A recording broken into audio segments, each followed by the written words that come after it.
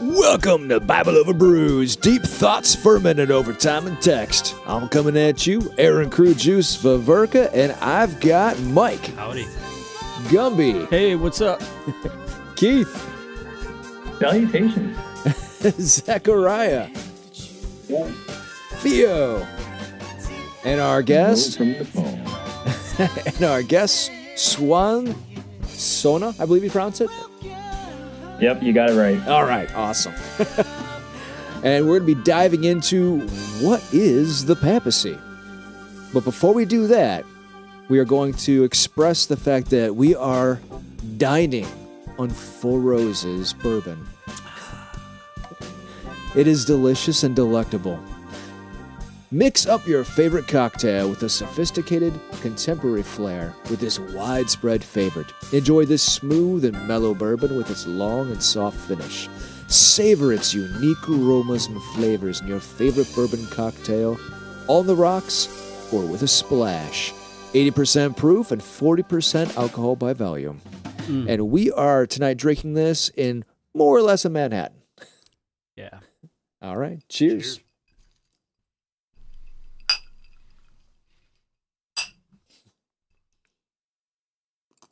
Shout out to our bartender. Oh, thank you, sir. Thank you, Aaron. Thank you, sir. So good. Is it really that red? It's So, just incredibly red. so that's the maraschino syrup.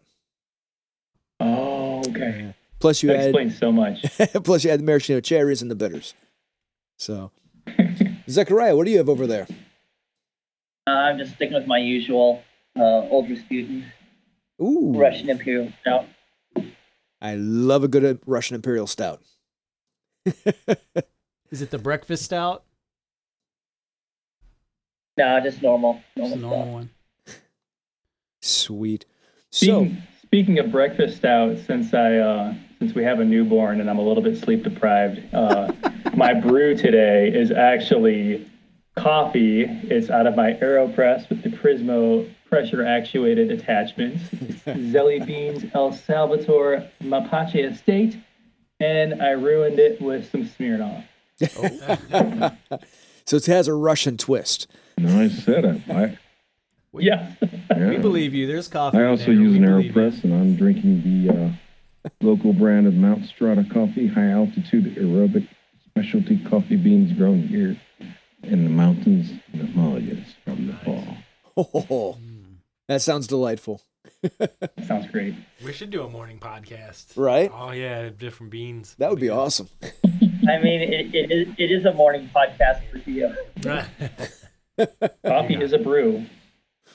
So, Swan, can you tell us our background and, Bible Over Brewers. and fill us in for our audience? Yeah, well, let me begin by thanking all of you for having me on. Basically, so my name is Swan Sona. I'm a philosophy student at Kansas State University. Right now in my third year. After this semester, I got 1 year left, and then I'll be moving on with my life. So I have a podcast, YouTube channel, Facebook page called Intellectual Conservatism. And originally that page was a Facebook page about my journey from being like a democratic socialist liberal to becoming more like a Burkean conservative, or in the tradition of Aristotle and Aquinas. So that's how it started. And then now I converted to Catholicism during Pentecost 2020, and that's when I entered the church.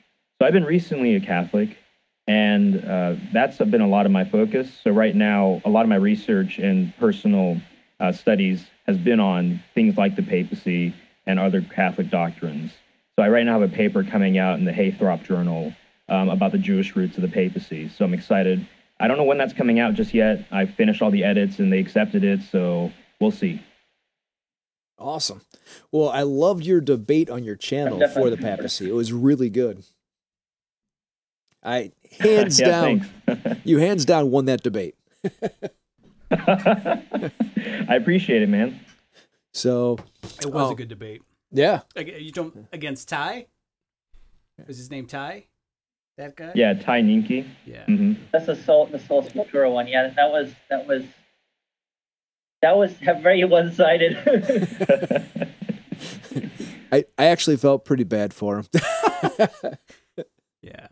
I don't. I'm Protestant. Yeah, so. I'm gonna be nice and I won't comment. So do you take It's usually a good notes? idea if you want to be invited to other debates. I don't think you need to. I think your comments already won the day. Swan, do you take notes when he's speaking or your debater's speaking? Yeah, I always try to take notes on. So I don't know if you saw it in the videos, but I had like a legal pad, so I was writing down all my notes, and then I had a lot of like responses already prepared. I was anticipating certain objections, so I had all my sources organized. Okay. So that's what I was doing during his statements. Yeah, very good. kind of be interested to like look over your shoulder, see what's being written down. You know, like I can't believe this guy's up here. Yeah, I wasn't. Yeah, I wasn't writing anything like silly or anything like that. It was just all like, business on the papers. So that's what I focused on. Yeah. Awesome. Yeah. Well, Have you ever looked over to your opponent and seen like a giant fly on his forehead and it won't leave? No, I haven't seen that. Not yet, at least. But that would be interesting. Hopefully, it's not when I'm trying to run for president. But actually, I'm not planning on that at all. I have no aspirations. You heard it here first. He's running for president. No, I have no political aspirations whatsoever. awesome. So, on my past studies, I dived into studies from Brant Petrie. That's where I actually took my notes from tonight. Yeah. So, and I noticed that you actually hit most of those points in your debate. So, which is pretty cool. So, for example, if you go over Jesus and the keys of the kingdom.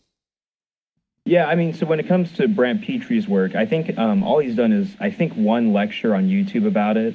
I'm not sure if he's actually written anything else about the particular issue. I know he's written more about the Eucharist and the Blessed Mother. So, yeah, I mean, I thought he did a great job in that lecture. And when it comes to the keys of the kingdom, there's a lot that can be said.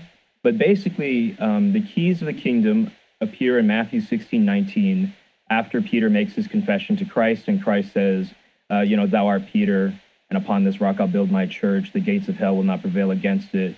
And I'll give you the keys of the kingdom of heaven. Whatever you bind on earth shall have been bound in heaven. Whatever you loose on earth shall have been loosed in heaven. So that's an allusion back to Isaiah 22:22, when Shebna, who was the former prime minister, I think he was under King Hezekiah, he ends up dishonoring God, basically. And then God in Isaiah 22:22 strips him of his office and gives the keys of the house of David to Eliakim. And then God says, whatever you open, none shall shut, and whatever you shut, none shall open. So there's clearly a parallel that's going on there. And I can go into more like the reasons why the parallel is not just something we're imagining, but it's something actually, I would say, intended by Matthew, right? But the keys in the ancient times of Israel had two functions. So one of the functions was that it would serve as the symbol of the prime minister's authority. The prime minister served second in command to the king, and when the king was not immediately present at the throne or was out maybe doing some diplomatic matters, then the prime minister would become the regent of the kingdom while the king was gone. So in some sense, you could say he's his vicar. The second power of the keys was to open the palace and to decide who could enter and who, had to leave or be expelled. So for instance, the NIV Cultural Background Bible talks about how, the keys on one hand gave the prime minister the ability to open every single official palace door. I think it was in Jerusalem. And then also the 1970 New Bible Commentary edited by Donald Guthrie and others talks about how the keys represent the authority of the prime minister to be second in command to the king himself. And everyone else was under him. Yeah. Yeah, so it's pretty intense. So do we have parallels like Joseph with Pharaoh? Yeah, so interestingly enough, in Roland DeVoe's book, Ancient Israel, Its Life and Institutions, DeVoe talks about when it comes to, so the prime minister is also called the master of the palace or the steward of the palace. And basically, what one notices is that the powers of the Davidic prime minister were incredibly similar to those of the vizier under the Pharaoh in Egypt. So basically, in the book of Genesis, when Joseph is given the ability to be second in command to the Pharaoh, and he becomes his vizier, it also says that the Pharaoh made him master of his house or of his palace. And then DeVoe begins to trace out some parallels between, for instance, the prime minister and the vizier. So he actually makes the argument that what happens is when the Davidic monarchy is built up, it basically inherits a lot of some of the Egyptian institutions that were there hundreds of years before under Joseph, and now, being brought into the Davidic kingdom. So there are parallels, between Joseph's time in Egypt and the construction of the Davidic kingdom. That carries on, I guess, with Daniel and Persia, right? I'm not sure about that. That's the extent of my knowledge, I'll say. Mm-hmm. So, what have you run across, or what are your thoughts on, say, the work that has been done that sort of gets into some of the rabbinic discussions on Shebna and Eliakim, and interprets him more as a high priest figure, and the parallels between like the keys and the keys of the temple? You have anything on that? Yeah, I mean, so I don't. Yeah, I mean, so I'm right now actually learning to kind of read the rabbinic literature and dive in. I've done some basic work into it. I've looked into some of the parallels, but not everything. So when it comes to, for instance, what the rabbis have said about Shebna and Eliakim, I haven't read anything about that. So I'm probably going to have to investigate that later. But I do know, for instance, when you talked about like the keys to like the temple, that was certainly something that was there in the Second Temple period. I think also, Craig S. Keener in his 2014 IVP New Testament commentary, he talks about how the rabbis would sometimes use the language of the keys of knowledge. And especially Matthew Henry's Bible commentary kind of includes how there were different keys in Judaism that represented various different things. But I don't know if those are terribly relevant necessarily to knocking the parallel, or if they do anything to the parallel necessarily. I just think those are interesting kind of metaphors, right, for the rabbis. Where I first read into this is when Michael Barber's Jesus as Davidic temple builder, and he goes into a whole thing of how they're looking at the words used for the garments of Shebna, and they're seeing them as priestly garments. And then he draws like this whole host of parallels about the keys of the temple being returned to God, them representing authority. So in that way, he seems to view Peter as more of a high priestly figure as opposed to simply a minister. Right. I mean, so that's good. So when it comes to, for instance, Shebna, we know that Shebna in the Old Testament was the secretary before he was the prime minister. And as the secretary, or I think he was the treasurer, As the treasurer, he would collect various taxes, and one of these taxes included the temple. So he would get the temple tax. So he was associated at least with the religious kind of life of Israel. And then when it says, in Isaiah, I think 22:21, that Shebna is stripped of his tunic and girdle. A tunic and girdle are the two things that a priest would wear. It's part of his garments, right? So it seems like Shebna then had some type of religious authority. We don't know exactly what it was. But also in the Davidic kingdom, there wasn't a strict distinction between church and state anyway. So, Well, I mean, where is there in the ancient world? Exactly. And then we know, for instance, in Jewish tradition that the tunic and the girdle also gave whoever wore it, specifically the priest, the power to forgive certain sins. So specifically, this would come into play on Yom Kippur, on the Day of Atonement. The high priest would not just wear 4 garments, he would wear 8 garments, and each of the 8 garments were associated with the forgiveness of certain sins. So this idea that, I think it's fair to say that Peter is not just purely, right, a prime minister in a political sense. There's clearly intermingling with the spiritual reality of the world. But then, the same is true of Jesus, right? So this is kind of one of the arguments I use to defend the parallel, but Jesus is the son of David. He is the Davidic king that was prophesied in 2 Samuel 7, verses 8 to 14. And Jesus' kingdom is both spiritual and physical, and it has elements of the Davidic monarchy, which we would expect if he's the son of David rebuilding his father's kingdom. So, for instance, in A. Edward Szosensky's book, The Papacy and the Orthodox, I think he noted that lots of scholars have compared Peter to like a head rabbi. So maybe that's like the better intermingling of both. But yeah, he's not purely just a political prime minister. That's the key takeaway. Okay. Do you have his genealogy? Which tribe is he from?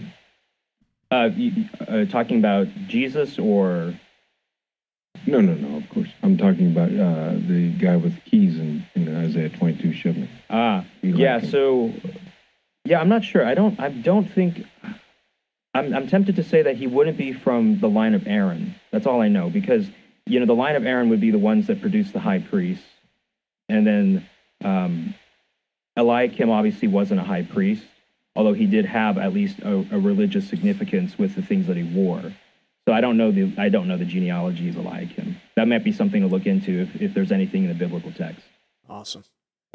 Yeah, and then I know that the foundation. Well, there's some connection also. What's that, Theo?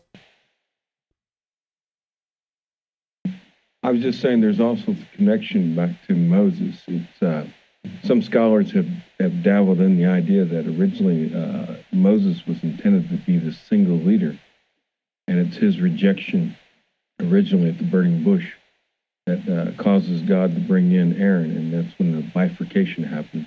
And then eventually you have like the prophets to come in on top of that, and you kind of have a threefold model. But originally they're keen on a one system, one ruler system, which incidentally happens basically at times, like after Daniel, or depending on where you date Daniel, but in the Hasmonean period, you just have one leader, and there's some concern in the Second Temple period literature why we don't have the two. And of course in Jesus, and then the Hebrews, how it models that he's the single. And I was curious because Swan in his debate mentioned like Jesus being Moses and passing on to Joshua, which Peter becomes as Joshua. But then we're looking at this priestly aspect too, and Jesus being the high priest, and how Revelation and some other scriptures talk about from Exodus 19:6 how we're to be a kingdom of priests, or kingly priests, or royal priesthood. And the language tied all in Leviticus that he mentioned earlier about the 8 garments and that the high priest wears and the crown he wears. And in the Old Testament, the Pentateuch specifically, there's not much talk throughout the Hebrew Bible about king's garments so much. That's one of the aspects that is unique about the Hebrew Bible. They're not much into the king's garments or his accoutrements. It's all about the priestly garments.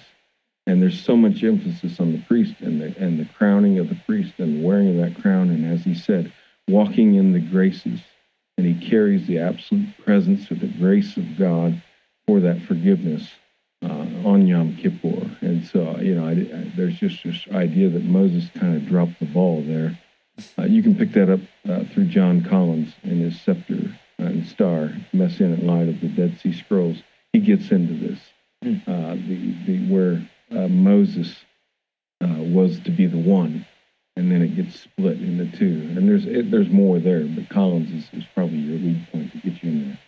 Yeah, I appreciate that. Yeah, I haven't heard too much about that before, so I appreciate it. Yeah, that was good. That was good. And then I like how it was brought up, the foundation stone, and because when you go back to the temple, that was, that's actually where the ark would have sat, right? And that's like a key element of the temple. So, and it harkens back to Matthew as well. In the ark. Yeah, it harkens back to Matthew as well when he says that he is going to build it on him, and he calls him the rock. It kind of harkens back to the foundation stone of the temple. I mean, yeah, there's so many there's so many things that are going on in that particular phrase. I mean, it's not just right. So I think there's clearly a foundation stone parallel, and as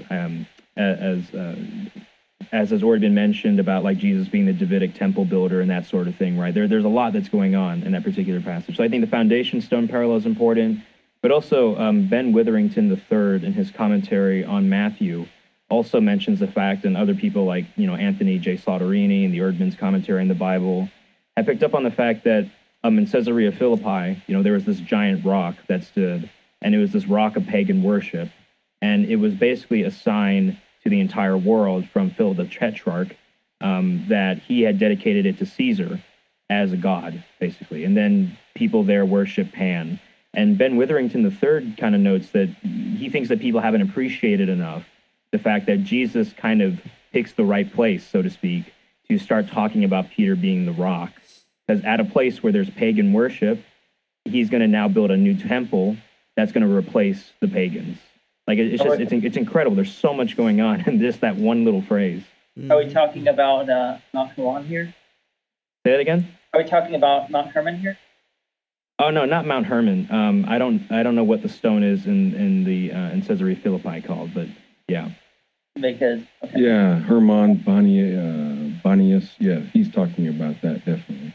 Yeah, because that was where the Pan cult was, is at Mount Hermon, which is also as some of our podcast listeners who share some interest will know, this is where in Second Temple literature there was thought to be one of the falls of the angels, which was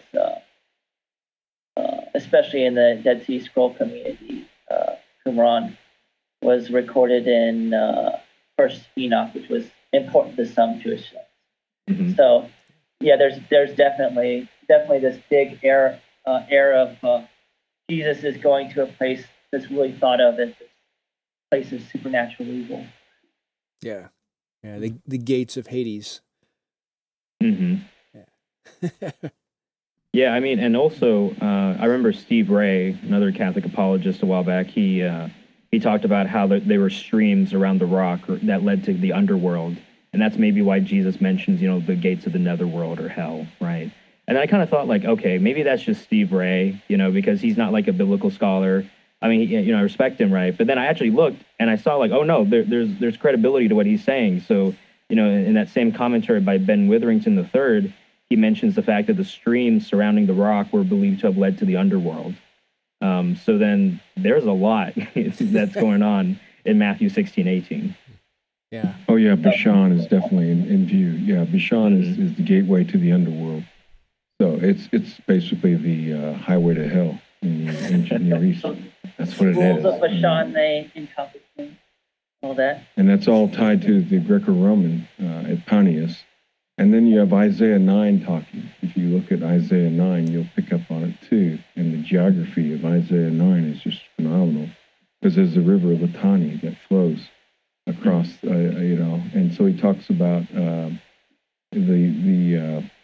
verse 9 of Isaiah. Let's see, it's chapter 9, but which verse? I'm trying to see exactly. It's 1 or 2, but it says, but in the latter time, he's made a glorious way of the sea. That way of the sea, you follow from the Mediterranean Sea, the river Litani, and you'll run right into Mount Hermon, Bashan. You run into that whole thing. And then, of course, Isaiah 9:6 is talking about the governments. And then Aaron just mentioned the ark and temple building you mentioned from Barbara's dissertation. And so the whole idea of the king was to establish the government, to build the temple, which is a representative of God on earth. And so it's the uniting of the priest and the king as God is enthroned, and his feet touch not the earth, but the ark. And it's that touch point that Aaron was getting at, that the ark is where the feet of God, the rule, the kingdom of God, lands at that precise point. And Jesus, according to Heiser's work out of the unseen realm, Jesus is at Mount Hermon on this rock, which is multi-valence going on there. It's not just Peter and the rock, but it's on this mountain, this place where the highway to hell is. It's this place where Jesus is stirring up, and he's calling forth all the powers of hell, saying, I'm here, do something about me, because I'm here, and we're ready to throw down and have a fight. And so even in geography there, of verse 1 and 2 of Isaiah 9, going down to verse 6, that famous Christmas passage about the governments that's being set up, it's all there in the geography. It's all tied into exactly what Jesus is doing. You could spend forever on Matthew 16. Yeah, that is just a huge touch point. Yeah, agreed. There is a chock full of comments and themes and motifs that tie you right to that first century view. It's everything from the pagan theologies of the time that echo into that first and second and third century Christianity. It all ties together just perfectly. Yeah. And yeah, like I kind of hinted to, like one of the Messianic Psalms, the one that Jesus quotes on the cross, my God, why have you forsaken me? It goes on, it speaks of these the bulls of Bashan encompassing him, and that is the region of Caesarea Philippi, right? Bashan. Yeah. Yeah, it's good Yeah, stuff. I'm learning something new here too, so this is incredible. Yeah. Oh, yeah. Well, you talk about Moses. When Moses went into the Promised Land, they tried at Kadesh Barnea, and that's tied to the Rephaim, and that's tied to the ancient spirits of the dead and those. Well, Tolkien picks it up in the Lord of the Rings when Aragorn takes those dead kings, dead leaders, the spirits, to fight. The So it's Nazgul. kind of like you're dealing with that. And so they stop in Numbers chapter 13 and 14. They stop, and they're supposed to go north, and they don't because they rebel.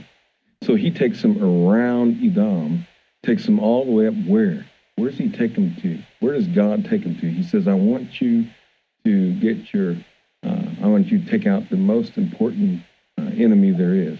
And he takes them right up through there to Bashan, to Og, to Sihon. He takes them right up there and destroys all that. Then he comes back down at Jericho. And then at Mount Nebo, Moses passes it over to Joshua, says, now go in, okay. But what they took out first and most important was Bashan. And that's where Jesus goes, back to there. And you have Moses, Bashan, you have Moses at the Transfiguration. You have all that tied in there. It's all tied, that geography. It's huge. It's massive. I mean, we're never going to come to the beginning of it. This is just the tip of the iceberg. So. Yeah. Well, and you're speaking of the Transfiguration, that's a beautiful touch point right there because it also echoes forward into the Catholic tradition, showing how those on the other side still assist us. It's really cool the way that passage parlays into that 1st and 2nd century theology. Mm-hmm. It's pretty cool. But speaking of going back to the rock itself, that's also what the temple keys were affixed to. They were affixed to a rock when it was passed from priest to priest, from cycle to cycle. So again, there's that wordplay going on in the background because he calls him the little rock, and the little rock is what the keys were affixed to. And then says that he will make him the rock, right? So, the wordplay is a lot more clear in Greek, but you can see it if you dig enough. Yeah. Was this the first keychain then? Like, is it a little rock, like handheld or big? Or? Well, the Polaroids weren't as good back then. What is interesting? Sorry, I'm just saying to key off on that a little bit. What is interesting? The one place of authority the Jews had in the time of Christ at the temple was this stone that has the inscriptions of the boundary that Gentiles cannot cross here or they die. And so Jews were given rights to that rule, that rock, that stone. And it kind of represents the 2 pillars that's in the tabernacle or at the temple later on that they're trying to figure out at Solomon's temple. The 2 pillars that are upright, they also would be the boundary between the world below, the world of earth and under earth, and the heavenly realm inside the temple. And so the Jews were allowed by the Romans that anyone who violated that, and so they could take out Paul because that's what they accused Paul of. They accused him of bringing a Gentile across that boundary, past that stone, into the holy place, into the holier confines of the temple and the sanctuary. And so it's a boundary marker to stop them. And so it's again like your keys, locking, unlocking, like binding and loosening, and back to what Zechariah was talking about with the binding and loosening, the rabbinical tradition, the authority with those keys. And so the Romans gave the Jews that authority. On that alone, they had the only authority. All else, outside of that one thing, to my knowledge, again, I agree with Swan, I don't know everything, but to my knowledge, that's the only authority the Romans gave the Jews for capital punishment. If you cross that line, that boundary, go past that stone, go past that, you're breaking that authority, you're breaking the binding, loosening aspect, then they could act against Paul, and they could, have him killed. But that's again tying this authority, the keys, the whole thing is all laid out in there in the authority, even in the time of Christ. Yeah. Yeah. That's awesome But stuff. yeah, Moses has come up a lot. And I know you've done a bit of study there. Does that play into your whole thrust with the papacy? Yeah, I mean, so there's a lot of things that can be said about, the relationship between Moses and Christ and ultimately the papacy. So, I mean, for instance, I think it's now Ambrose all the way back had recognized, many of these parallels between Christ and Moses. And then we also know, based on Jewish tradition, that the people believed that when the Messiah would come, he would essentially be a second Moses. So that was intrinsically tied to the very idea of who the Messiah was going to be. So, for instance, Roger David Oss, in his book on John 21:15 and 19, he talks about how, for instance, the Jews during the time of Christ, they believed that just as Moses had saved Israel from Egypt, the new Moses would save Israel from Rome. So there was a lot going on there in terms of just the expectation that Christ would be the new Moses. In the paper that's getting published in Haythrop, I list out 10 parallels between Christ and Moses. Some of them are actually, like in the book of Hebrews, there's some, play between both characters. But I believe it's in the book of Mark and Matthew, there's a part where it says that Jesus looked upon the children of Israel and had pity on them as if they were sheep without a shepherd. And then when you go back to, I think it's the book of Numbers or Deuteronomy, either one of those, Moses is looking upon Israel and he sees that he's about to die. And it says that he looked upon them as if they were sheep without a shepherd. So there are some really remarkable parallels that are going on there that you just couldn't miss. Right? Speaking of a remarkable parallel, like just this morning, I woke up early because like a friend of ours, I think he's gonna probably be on the podcast at some point. Robert is doing a Bible study, and we went over that very thing.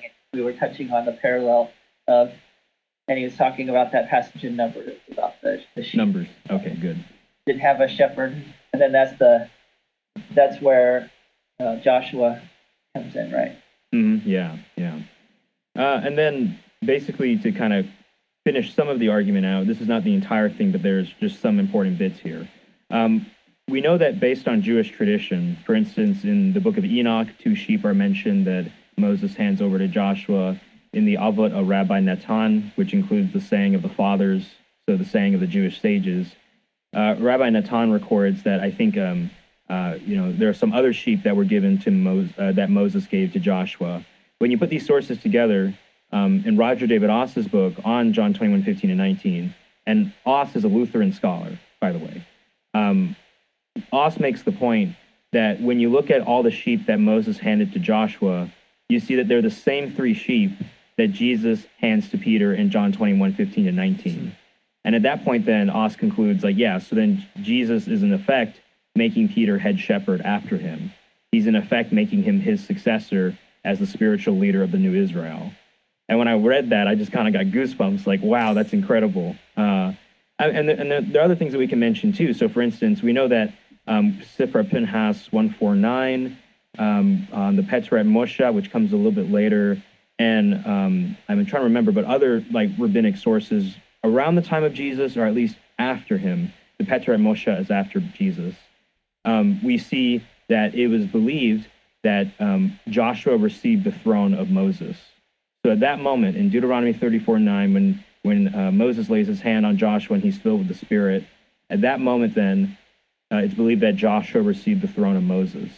So in effect then, that meant that all of the legal teaching authority of Moses was vested into one person. And then eventually Joshua distributes the power among the other judges. But the point here then is that if that's the case, then the early Christians who were Jews and understood the traditions, they would have seen Peter then as being seated on the throne of the new Moses. So then that's pretty significant, because then that seat is where all the authority to bind and loose comes from. That's where all the authority to make declarations ex cathedra, from the chair, from the throne, come from at that moment. So that's just something incredible that I noticed in some of my research. And, the parallel between Moses and Christ and Joshua and Peter, it's pretty phenomenal. Awesome. So before we move on. That is. Oh. And then, go go ahead. I'm sorry. Oh, I was going to say, before we move on to the next point, so far, what do the non-Catholics think about those touch points so far? Well, who are our non-Catholics? Well, actually, I think there's only 3 of us that are Catholic. So, I think it's I'll speak for some non-Catholics. I think it's interesting to hear, but it's really hard to grasp as a non-Catholic about the I guess authority as what I would call a human, to go from a deity to from a god to a human. I just can't grasp or comprehend where the similarity stops. Like part of me wants to say, well, you just trust Peter enough to make only good decisions, but it's just too hard. I mean, maybe I'm just too jaded, but that's the one thing that I've always kind of veered away from Catholicism on is how much authority they give other humans across every church. You know what I mean? Like you can't vet enough, and we've seen in the past some of that stuff rear its ugly head. So it's hard. It's interesting, and I love the correlations, but it's definitely, there's a part of me biting my tongue and like I don't know if it goes that far. well, on that side of it, because I also faced those ideas as well on my journey into Catholicism. On those, it's very important to remember that you are not. It's not the person. It's not the person. It's the position. So just like if you have an officer arrest you, all right, he's arresting you under not his authority, but the authority he carries with him because of his position. So those are less to do with the people themselves, rather that's the positions they carry. Yeah, I understand that, but when you have like Peter and Paul get into arguments about circumcision and stuff, at that point it becomes a human debate, and to give someone the decisions in this realm, I'd rather it come from God, keep the keys, please. Or take it back. Well, and that's why there's always been a magisterium, because that way, remember, even when the Pope speaks infallibly, he speaks in accordance with the magisterium. So it's not a single person. So yeah, those are key takeaways, because I don't know about what you've read in history, but it's not too often that God says, by the way, I need you to do this. It's usually through people, right? He always works through people. So, yeah. But yeah, speaking as someone who is maybe a little closer, more Catholic adjacent, I guess I'm much more sympathetic. But again, I have certain misgivings that it's all completely centralized in one figure, right? Where as opposed to when I'm looking at Second Temple stuff, I see it more spread out across the 70. And of course we do definitely have this idea of earthly representatives of a heavenly reality, right? And that was a massive turning point for my understanding of things. And I don't know if Suwan is going to touch on any of the binding on earth as in heaven stuff. That was my next touch point. I know who knows about some of the stuff with that.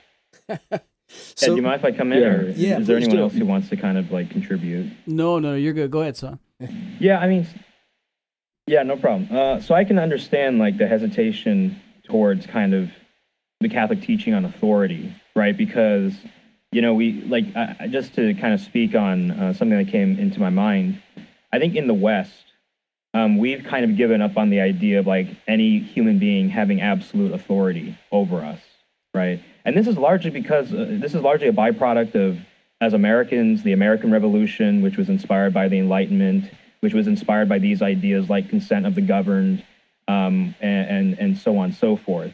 But during the time of Jesus, we find a much different view of authority.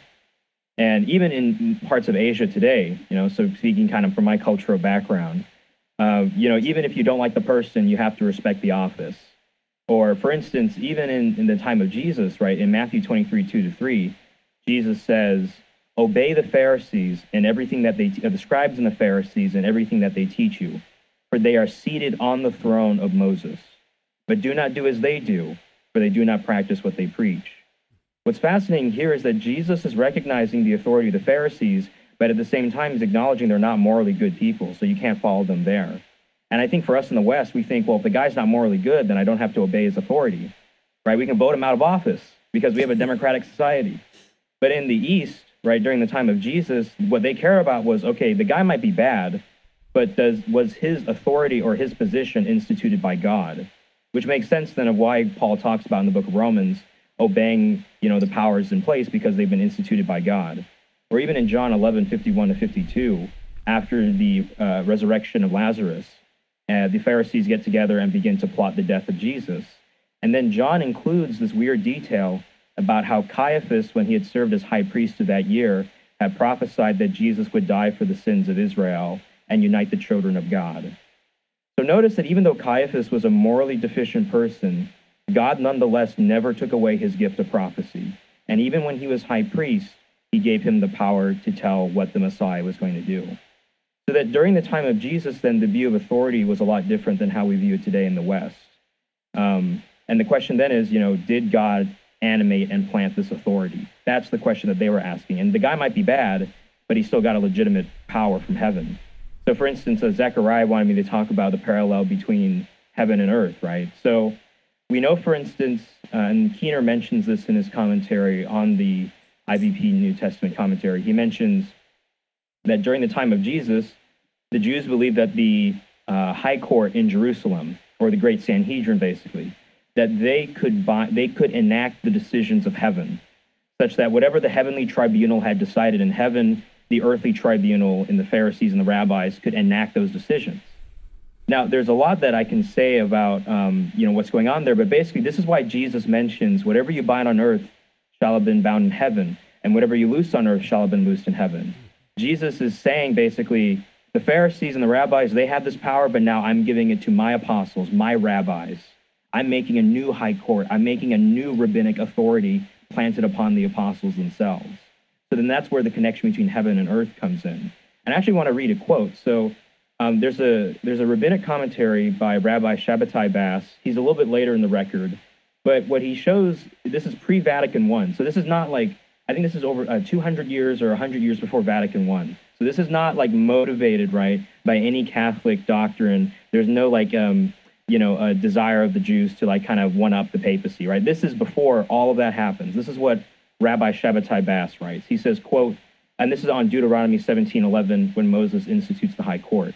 He says, quote, even if, this is in Siftei Shakamim, even if he tells you, the judge, that what you consider right is left and that what you consider left is right, you should listen to him and blame the mistake not on him, but on yourself, because Hashem always places his spirit on those who serve in his sanctuary, and he guards them from any error, so that only truth comes out from their mouths.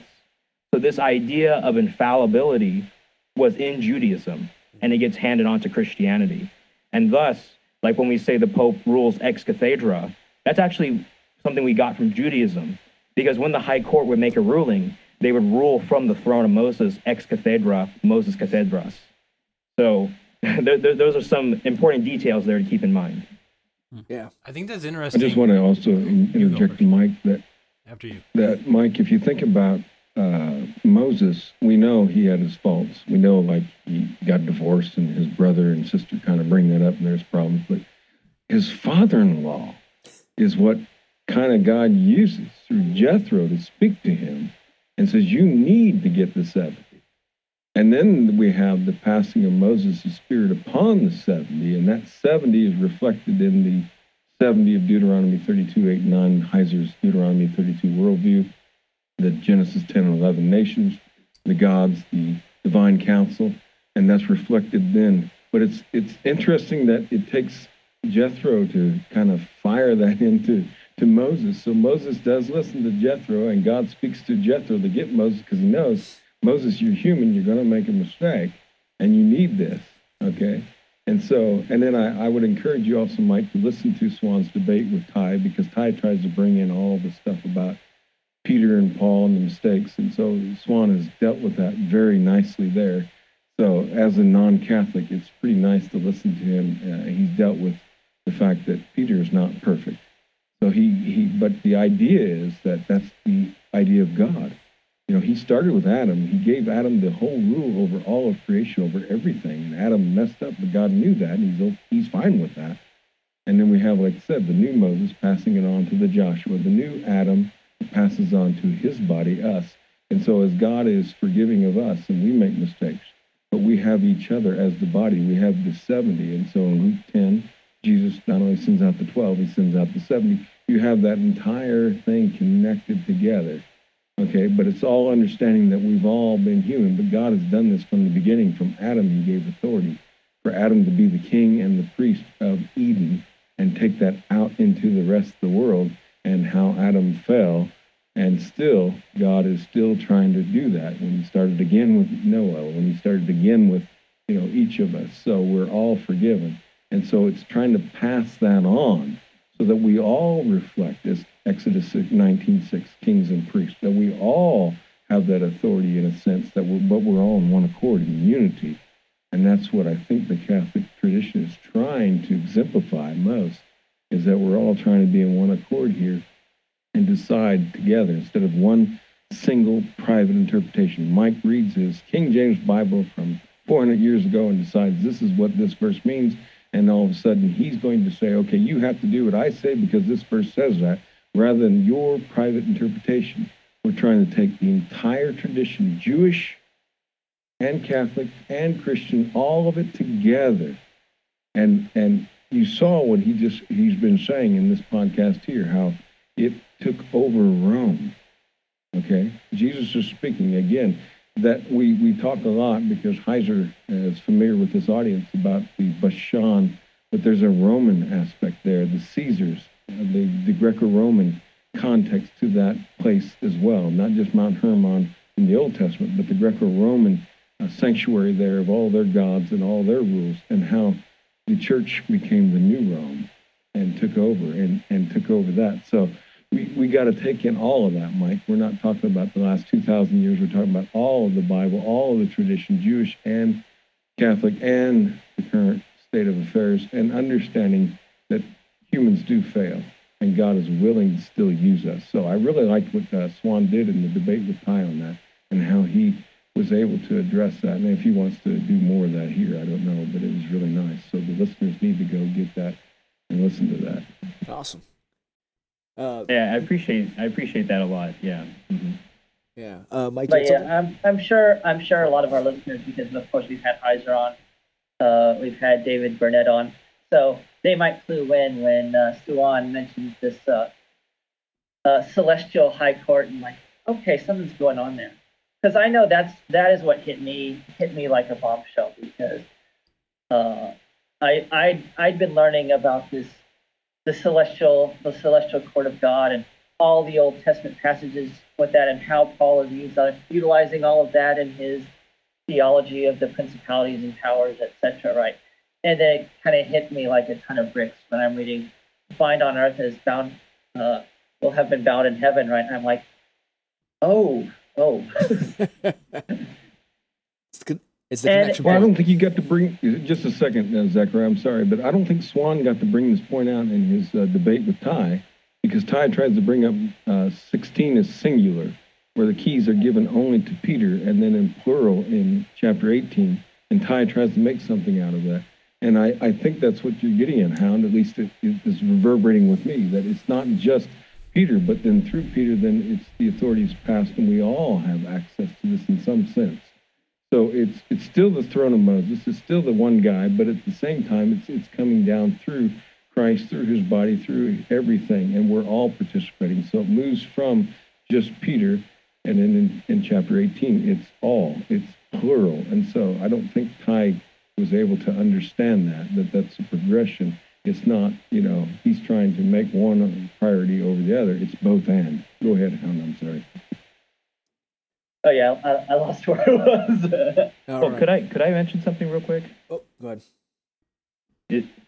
Yeah, well, I just wanted to say that, yeah, I mean, so there's a question here on whether or not Peter, in what sense did Peter uniquely receive the keys, right? Because for me, as a Catholic, I want to say in my conversion too, like, so it's not just me as a Catholic now wanting to say this, but even my conversion, the question I asked myself was, okay, did Peter receive the keys and then we all got the keys? Is that kind of what happened? Is there a more institutional or hierarchical understanding of the reception of the keys, or, what's going on here? So, I would say in response that one of the things to notice is that depending on how literally, or I don't want to say how literally, but for instance, a Catholic could say, well, look, it looks like Jesus is rebuilding the Davidic monarchy here, right?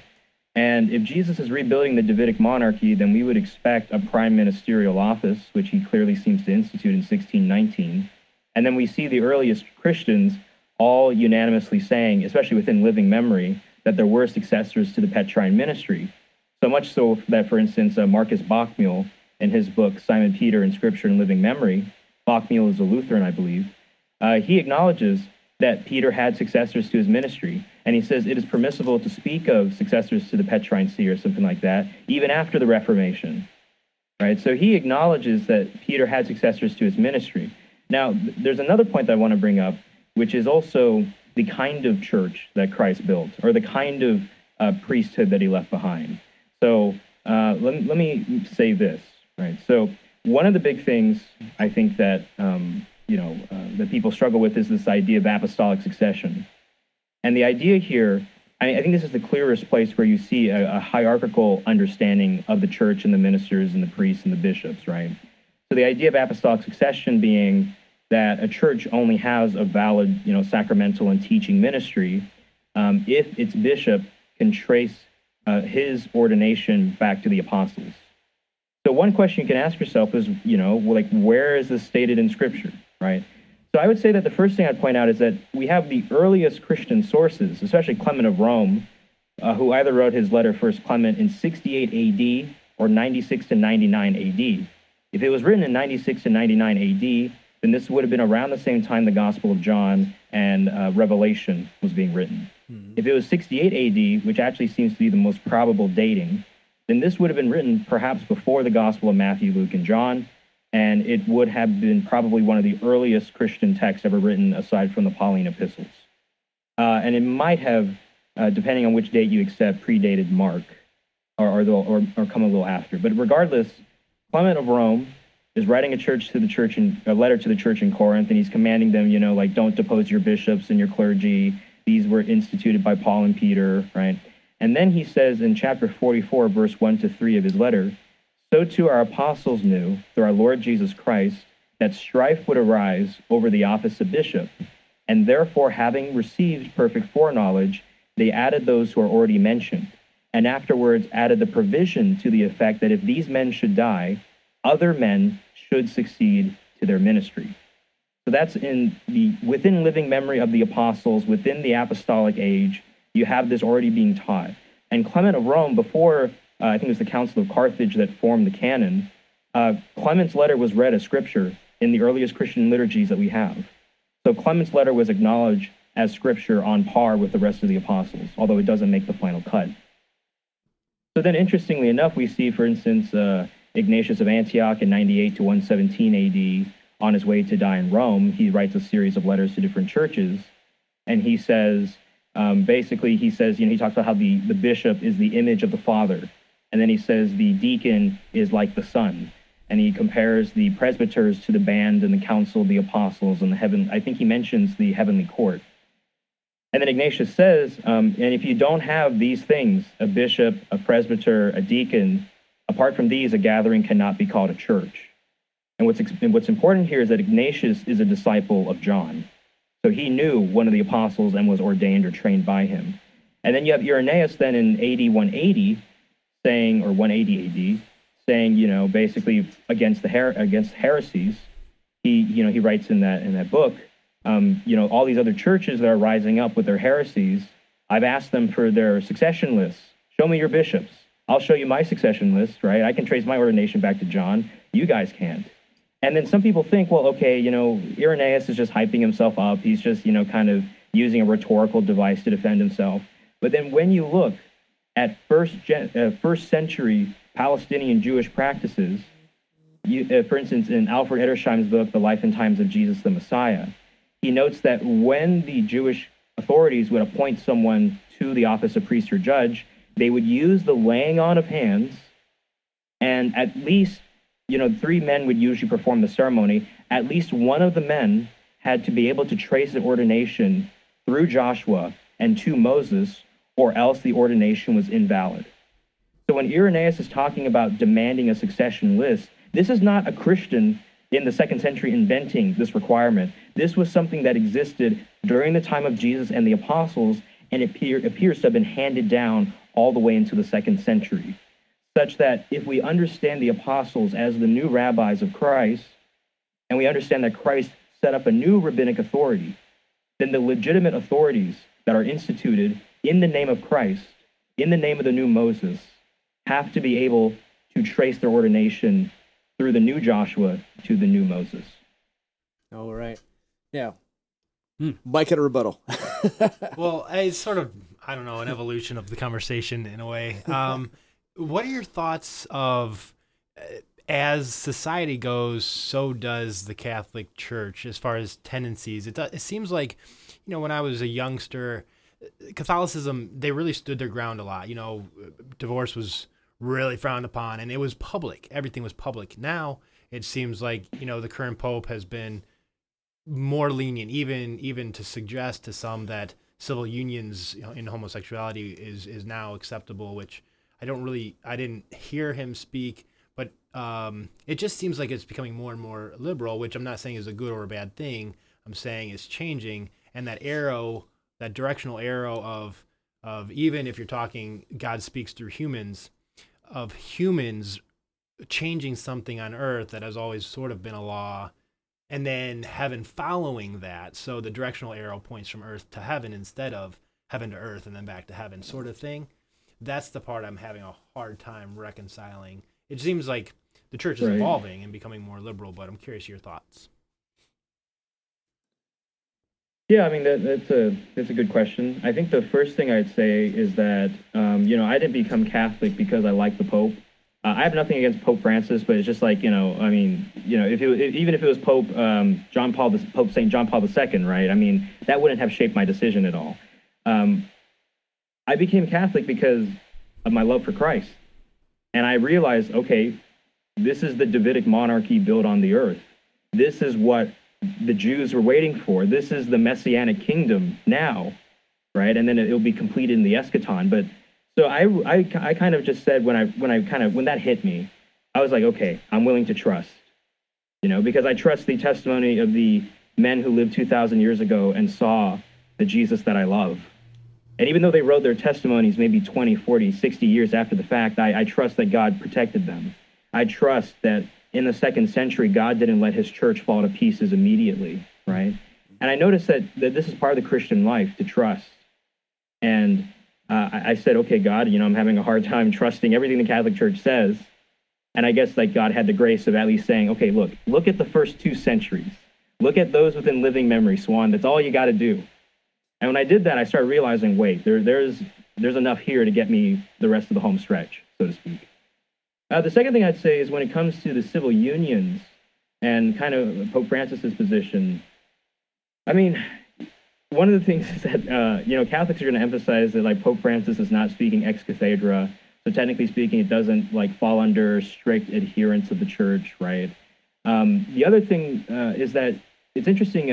I think it was the Bishop of San Francisco, or the Archdiocese of San Francisco. One of them, they actually wrote a letter, and they explained that Pope Francis's comments were, to some extent, taken out of context, right? Mm-hmm. So Pope Francis was talking about civil unions, not just for gay couples, but also, let's say, for a brother and sister, or a brother and a brother, or a sister and a sister, who live together, and they wanted to share property and have joint bank accounts and that sort of thing, right? So it could also apply to non-sexual unions. So then, by consequence, it would apply to a gay couple, right? Because Pope Francis was saying, well, I want them to at least have that legal property recognition under law, which is something that I think some libertarians and others I've heard are sympathetic towards. But the other thing, too, is, Pope Francis also recently said, the church can't bless sin in reference to gay marriages in Germany, So, Thank you, Pope. Pope Right. Francis, yeah, I mean, yeah, he's our guy. And we're going to get one word from our sponsor. Have you ever wanted to train Muay Thai? Perhaps there's no gyms near you. Perhaps you work odd hours. Perhaps, like a few of us, you don't like germs. Whichever way it goes, you can train online with some of the best instructors from around the country, either live or in class with other students. Living Muay Thai gives you the chance to do all of this and much more. So jump into live classes and on demand right now. livingmuaythai.com. And we're back. Sorry, we had to refill these amazing Manhattans with that lovely Four Roses bourbon. We are refilled and ready to go. I believe we were... who had the mic when we left? Was it Mike? I believe Mike had the mic. I don't know. I think I dropped it. I think... no, just kidding. Mike's dropping the mic? Yeah, I think I was about to chime in here. All right. But, I was going to say I'm going to be the ghost of Joe here, who is always present with us in spirit. So his whole read on the movement of the church, and especially with the current pope, is he always goes to like this one obscure interview like that Francis has, where Francis kind of dives. I think it was with like the head of the Jesuits or something, and he actually gets into his the method to his. I don't want to say madness. That's the colloquial thing there. So, which is that he's always kind of pushing on people and saying very vague things to push things, and then he pulls back on them. And a lot of people, I don't think a lot of people don't remember, like when he came early on in his career, he actually made some very conservative reforms in his work even before he attained the office of Pope, right? But like even with like one of the controversies recently, which like the Amazon Synod or whatever, he set this whole thing up and everybody kind of panicked. There was all this big doom about, oh, he's going to change church teaching. And then the Synod happened and Francis was like, okay, that happened. We're not going to do anything with this. Right? So it seems with him, he's always kind of pushing on people to see where they're going to go with what he says. But he's always very careful in what he says, so that somebody can always say, oh, this is what he actually meant, or he can always just not go through with something. Right? Well, and every now and then he'll make this very, Yeah, Go on. I think one of the problems like I had going in, or I thought I was going to have going in, is anyone who knows a little bit about history knows that there's been some bad popes, right? Well, so I thought that would be a hang up for me. However, I will say this going in, not a single one of the bad popes ever influenced any church teaching. They just kind of let the teaching lie. And so that spoke volumes of me. It kind of harkens back to the Davidic kings, right? There was a lot of bad Davidic kings, but if you look at the series of popes, even the bad popes, they didn't change anything in teaching. They didn't change a dogma. They didn't change anything. So that spoke volumes to me. The fact that it didn't change what we were supposed to believe. I got something here real quick. Yes. Before it's too far in the rearview here. Mike, I thought your comment was really interesting about the trajectory of the church in our lifetimes, maybe starting more conservative and becoming, more liberal in attitude with the Pope. And I I fully acknowledge this is probably my lefty Catholic tendencies that are coloring this perception. But I feel like in the trajectory of my life, it was like the church started out coming out of Vatican II as turning left, and the right, especially in the U.S., really asserted itself and pushed a lot of those voices, the left voices, to the sideline. And with Pope Francis, it's too early to tell. It's like we're right in the middle of it, and it's hard to see where that lands. But kind of going to the what teaching changes and what doesn't. I had just mostly finished reading Pope Francis's apostolic exhortation on, I guess, its translation is Joy of Love. It's Amoris Laetitia.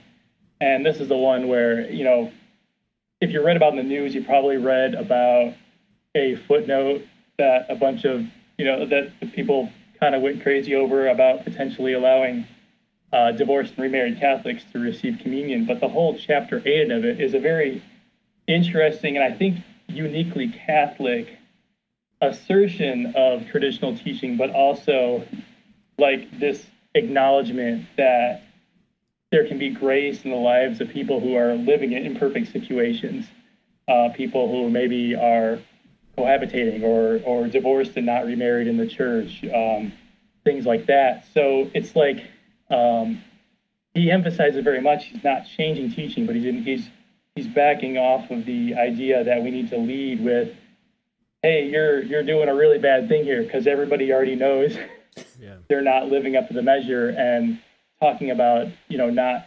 differentiating between like grave matter and sins that are always sin, and whether those sins are, say, mortal sins in the life of an individual, and acknowledging that, hey, a lot of this is based off of what people have learned, the situations they live in, how intractable those situations are, and that it's basically the big subtext of the chapter is don't judge. We haven't changed anything, but don't judge. Mm. Yeah, I like that. I like the point of, I never thought of the point that maybe the right kind of inserted itself to change my perception, because I've only got that opinion for a while. But I mean, to kind of validate some of the opinion is when Moses allowed the people to divorce, and kind of Jesus said, well, that it's not really what we intended. Moses was doing that for the people rather than through God.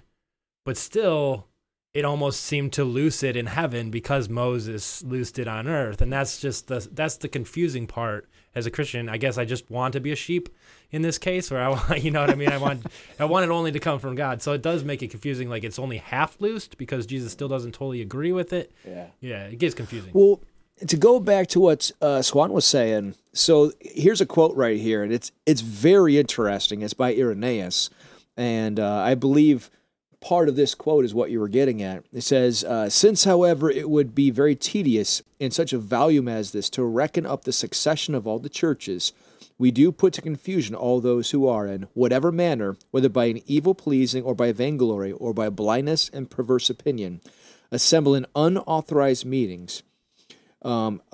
This I say by indicating that tradition derived from the apostles of the very great, the very ancient, and universally known church found and organized at Rome by the two most glorious apostles, Peter and Paul, also by pointing out the faith preached to men, which comes down to our time by means of the succession of the bishops. For it is a matter of necessity that every church should agree with this church on account of its preeminent authority. So right there, this is Irenaeus in his time saying that people must agree with Rome. So there's the other Protestant in the room. I don't know who else is. I know Mike, but I think on, going back to the authority issue and through the succession through Peter with the Catholic Church. Yeah. For me, the broader implications is what I'm most concerned with. Right. It's being on the wrong team and not being on the right side of eternity. Mm-hmm. That to me is the heart of it with all different denominations, whatever it is, whether it's Anglican or whether it's, pick your denomination that's not Catholic, whatever. Right. All right. Or other religion. Being that's what divides us, right? Mm-hmm. I remember Michael Heiser saying one time, when it's all said and done, are we going to be quibbling about the right point of view or whose outlook was right? Yeah. So when it's all said and done for each one of us, me as a Protestant, that's what rubs us wrong the most about, if I may use it for lack of better words, Catholic dogma, that we're on the wrong side of the team. We're not going to make it there with you guys because we're not on the right team. And that's where the authority piece and us rub the wrong way. And I totally get where you're going with that. The one thing I do love, and I don't know if Swan and Keith ever touched on this before, the one thing I've always loved since coming over is the fact that there is forgiveness on that. For, like, let's say you weren't brought up as Catholic or introduced to the Catholic Church, or you're Hindu or Buddhist. Well, if you were never introduced to the faith, you may still find salvation because you haven't actually rejected the rock, right? So you haven't actually rejected that authority because you were never raised in that tradition, and the Catechism does allow for that. And so that's kind of the beauty of it. Whereas when I was Protestant, I was never sure if I could be saved because you have on one side you have to speak in tongues, on the other side you're predestined, and so there was a lot of confusion before coming Catholic, and now becoming Catholic, it's like the road, the road's narrow, but at the same time, finding that way, I don't have to worry about all these things. So I guess my question would be then, is Christ's church, the church, only Catholic? Swan, go ahead. Punt the big question to me, huh? Yeah. All right, so here's what I'm going to do. I think one of the biggest things that shaped my conversion was John 14:15. It's where Jesus says, "If you love me, then you will do as I command." And I started thinking more about, okay, if I love Christ, then what did he command? And, throughout my whole conversion, facing the rejection of my parents, the rejection of my community, the rejection of old friends, of childhood friends, the pain that all that brought, I realized that I wouldn't have had to have made that decision had the Reformation not happened. We wouldn't be in this tense state had the Reformation not happened, right? Or had Luther perhaps done his Reformation differently, had he waited, had he petitioned, had he done this or that. So I the way that I see it sometimes, it's as if, like, after the Reformation, we're trying to change the rules, right? When in reality, what was supposed to be there was that original unity, or what Christ talks about in John, I think it's 17:21, Father, let them be one, just as you and I are one, right? So it's not like you get to break up the church and then say, here's how we have to do ecclesiology, right? And I don't want to say that that's what you're doing. I'm saying about the Reformation itself and the phenomenon of this division that we're in right now.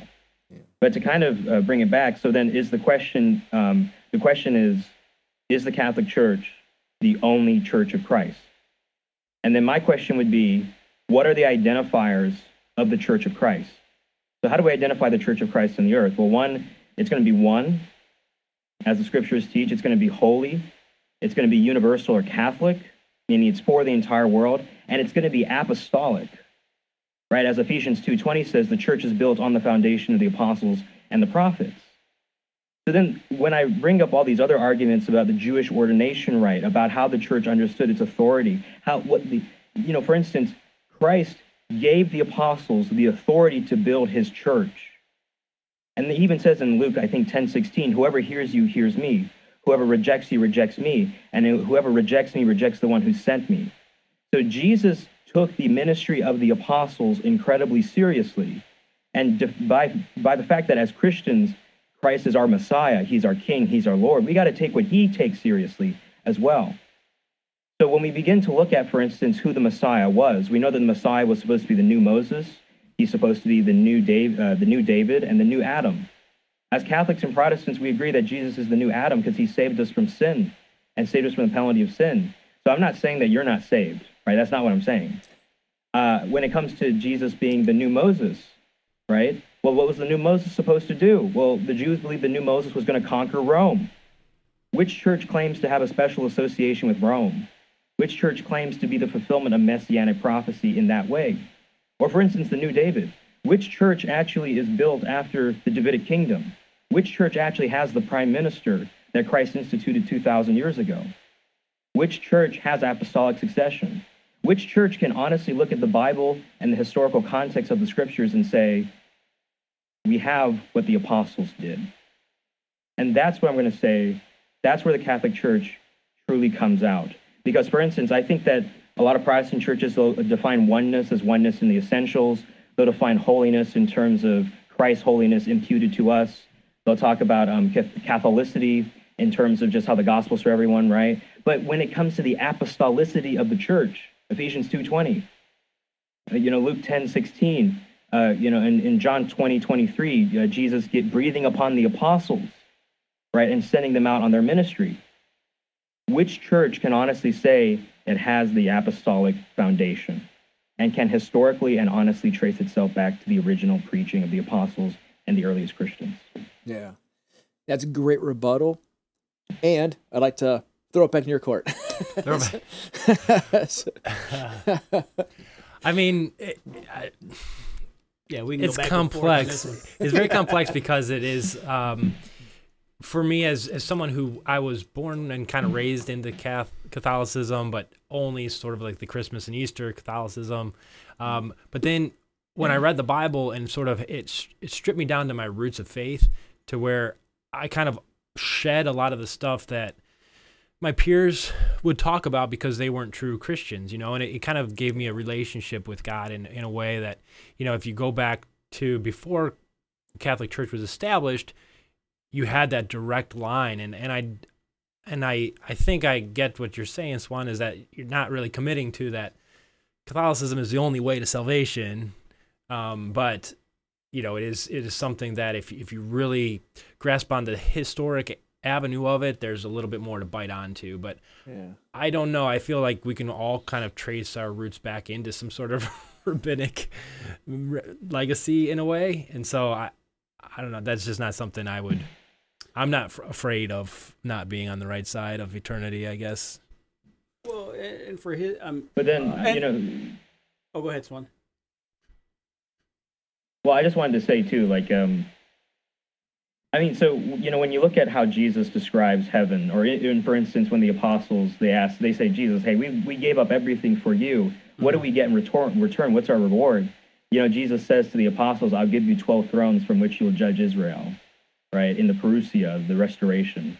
Or even, when Christ describes the prodigal son and the son's forgiven, and the prodigal son, he just says, God, just give me he says, Father, give me just, I'm only worthy of being a slave. Give me just, some clothes and some food, and that's it. That's all I deserve. And then the father lavishes the son and gives him more than what's quote unquote necessary. Mm-hmm.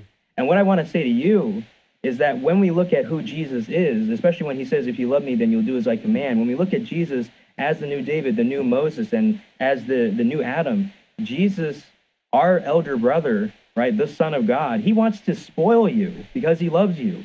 And he gave you a kingdom where you can be spoiled with the sacraments, with grace, with his love, where you can have a historic connection 2,000 years back to the apostles themselves. Jesus doesn't want us to just have, quote unquote, the essentials or the necessary.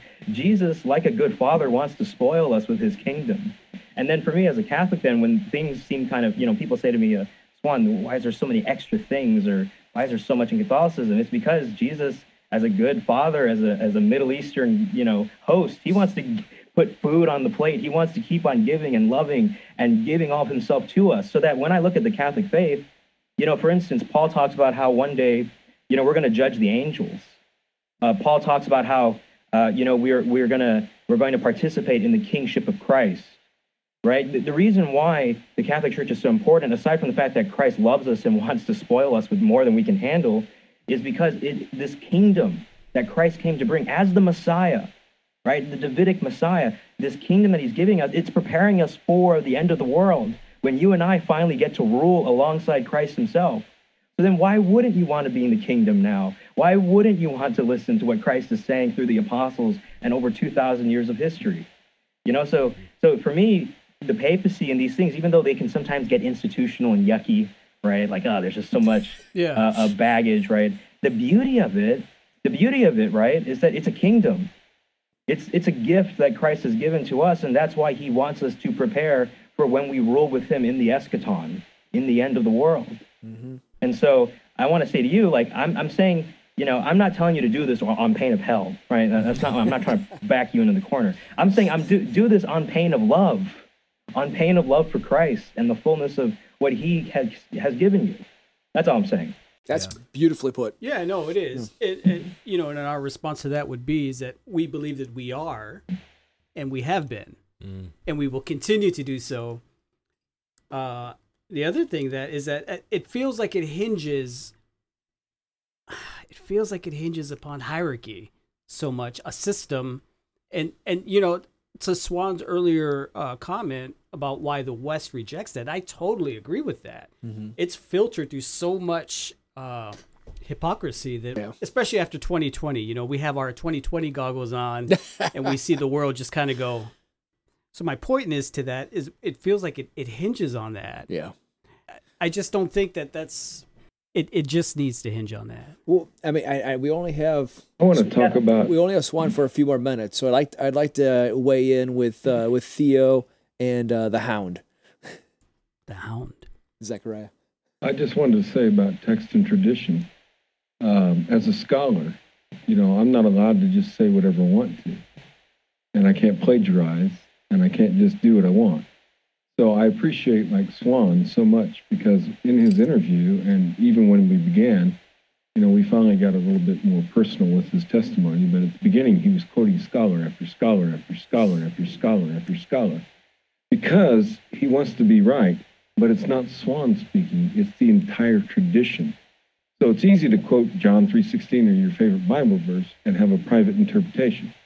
But what Swan does as an academic, we are trying to take the entire conversation as it has occurred throughout all of God's people and integrate that into what we're trying to say.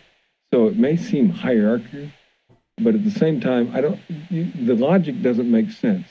Being a Protestant, this logic does not make sense, okay? On one hand, we're scared of the Pope because he can just say whatever and all of a sudden he has the authority and he can tell me what to do and I have to obey him. But on the other hand, we say, well, I reject 2,000 or 3,500 years of tradition, and I say the Bible says this. And so on one hand, we're arguing against hierarchy. On the other hand, we want to be free and believe whatever the Bible says. But we're tapping into that independence, wanting our current modern understanding of freedom versus classical freedom to be what we want to. And it seems like you can't have your cake and eat it too. You can't argue against hierarchy, but at the same time, and then want your freedom. So you can't be scared of the Pope can tell me whatever, but then I'm going to have authority to say over. And so before you can speak, you have to be able to back it up academically. Well, before the Pope or the church acts, they back it up with tradition, and they're trying to say this authority is not coming from one man. It's coming from 3,500 years or whatever the number is of tradition backing up these statements so that, God allows Moses to get a divorce, okay, because, well, he had to get things going because Moses is not perfect. But that's not the way it was from the beginning, okay? So not everything is right, but God offers the grace that Swan was talking about. The priest is walking in when he's wearing those 8 garments, that grace for forgiveness to restore us. And what Francis is trying to do, what we said, is that Francis doesn't want to focus on the sinner being a sinner in sin. He wants to focus on the reconciliation of bringing us all right with Christ, however that may be. And for some people, they're not able to make the jump into Roman Catholicism, but we're all Catholic in a sense. So it just depends on how you weigh that out. So remember that when you talk about text and tradition, and I love Dave Burnett, and I'm going to have to quote this one more time. So Dave, I hope you're listening, but when you told Heiser that basically Scripture is tradition, it's the traditions that were passed on and written down and cherished by the church. And that's what the text is. The text is tradition. So how can we separate those two? You really can't. Anyway, I think Hound wanted to be in there. Yeah. So my going back a bit, I don't think, and want to allude to this, even if you didn't like specifically get to it. It doesn't seem this isn't a question of from my reign. This isn't a question of become Catholic or go to hell, right? It's the question of okay, there's a high likelihood that say you've been baptized, you're likely on your way upwards, but here is what Christ has instructed. So if that's proved to you, you should probably go towards that thing. That's my interpretation of what's going on here. All right. So Yeah. my but yeah, I think Theo and I are in sort of this weird position where I think we've gotten to the point of okay, we know there's hierarchy, we know that's there, and I'm sort of in the position like okay, I know there's this Petrine succession going on. So the question where it's like okay, how does that actually play out, right? And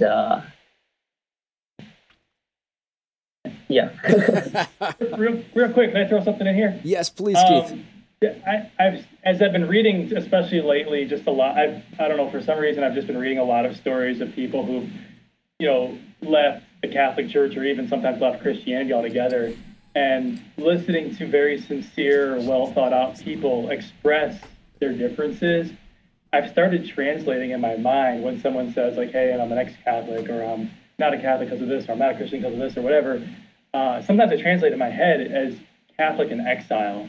There's a lot of people who have really thought hard and have found something that's just it seems incompatible with their understanding of how life works. That isn't like something where they're being obstinate or clinging to something that's necessarily easy. They've wrestled with it, and they're just not there. And I think, especially as I read the writings of Pope Francis, it's very clear to me that the Catholic Church, the stance of the Catholic Church isn't if you've heard the message of Catholicism, you are bound, regardless of what your brain thinks, to accept it. You're not asked to leave your conscientious objections. God calls us all to think and consider these things and get closer, to Him in the way a well-formed conscience, empowers us to do. So I think Catholic tradition actually holds that really strongly. Yeah, can I say one last thing, and then I got to get going because I got to go to church tonight. So I understand. Yeah. So I really like what Keith said, and I really appreciate what Theo and Zechariah had to say. So one of the things, so for instance, the church teaches that if God does reveal to you that the Catholic Church, this isn't Vatican II, by the way, the council that everyone claims, got us in this whole liberal mess, right? Vatican II actually says that if God reveals to you that the Catholic Church is the one true church and you reject it, then that's when condemnation comes in, right? Because then this is God showing you a part of Himself in a way, showing Himself to you, and then you just say no, right? I'm not saying that like, oh, if you say no right now, then there's a fire waiting for you. No, that's not it. And the other thing is too, one of the things that I think growing up as a Protestant, I listened to people like William Lane Craig and other Catholic apologists, and they'd always say, follow the evidence wherever it leads. Or I'd listen to great Catholic Christian thinkers who would tell me like, you have to be open to the fact that you could be wrong. And then I started thinking more and more, like as I started investigating the claims of the Catholic Church and taking it more seriously, am I going to follow the evidence wherever it leads? Am I ready to potentially be wrong if I am wrong, right? And then, while I was in my conversion process, I remember like I prayed to Jesus, Lord, make me a child again. I'm like this adult now who has all these baggages and burdens and these things that I want to uphold, right? Like my reputation, my place in the community. Make me a child again and just let me view the evidence with new eyes. And honestly, like even though I face like pain and rejection and all that from becoming Catholic, and, you know, as a Catholic, I have to constantly live with people, you know, straw manning my position or saying all sorts of things against me. For Christ, I'd do it all over again. You know, and in losing everything for Christ, I gained everything in return because I got the fullness of what he started, of who he is. So, yeah, I mean, honestly, sometimes I get worried when some people say, like, I present the evidence and they just say, oh, well, you know, like, I don't care, or, you know, so what, you know? And then I'm kind of like, well, I mean, if you have a heart like that, then what is your heart going to be like when God calls you to sacrifice something even greater, right? Or even, you know, I think about in Matthew 23:2-3, if Jesus told you to obey the rabbis and the Pharisees, would you do it? You know, would you take your king's words that seriously? Or if Jesus, you know, when he told the apostles to give up everything, not even to bury their own mother and father, you know, and just go now, I mean, would you make the move? And I'm not saying you as in you guys directly in the studio or online. I'm just saying you in general, right? Like, you know, the intensity of who Christ is, the intensity of our King. When I looked at the evidence and I started, you know, and even right now I'm trying to study the Jewish roots of Christianity in the early church, I started realizing I can't, with an honest intellectual mind, this is me speaking personally, I couldn't honestly look at the evidence and go away not being Catholic. Yeah. And I'm not saying you guys are intellectually dishonest or anything like that, right? But I'm saying, you know, wrestle with the evidence. And if you're ultimately honestly not convinced, then yeah, you know, like, can't wait to see on the other side, and let's see if Jesus says I'm right. So Swan, again, where can everybody find you? Yeah, so I have a podcast on Apple Podcasts called Intellectual Conservatism. I have a YouTube channel by the same name. And then also, if you stay tuned, I'm going to try and get the article out from Haythrop. So I'll have actually academically published work, and I wouldn't mind sharing that with your viewers and your listeners and even you guys. So that would be amazing. Yeah, and awesome. I have a Patreon account, so I appreciate the help, but, you know, it's not about the money for me. And then, you know, like, I'm actually planning on becoming a Dominican priest. Oh, wow. And we make a vow of poverty, so I'm not going to need that money anyway pretty soon. So just for the time being, you know, yeah, I just appreciate it, but, you know, it's not about the money. I just care about coming out and sharing how I feel like Christ has impacted my life. Awesome. Much appreciated. You got my vote for president. You can donate your presidential salary back. Keep your vow. And Gumby? No, so I really, really value and appreciate you and all your work and your heart behind everything you do. And we will support you here, man. And it's nothing taboo over brew. That's right. Zechariah? No, it is. Okay. Good. Keith? The baby on my lap has sapped all meaningful thought from my brain. All right. Theo?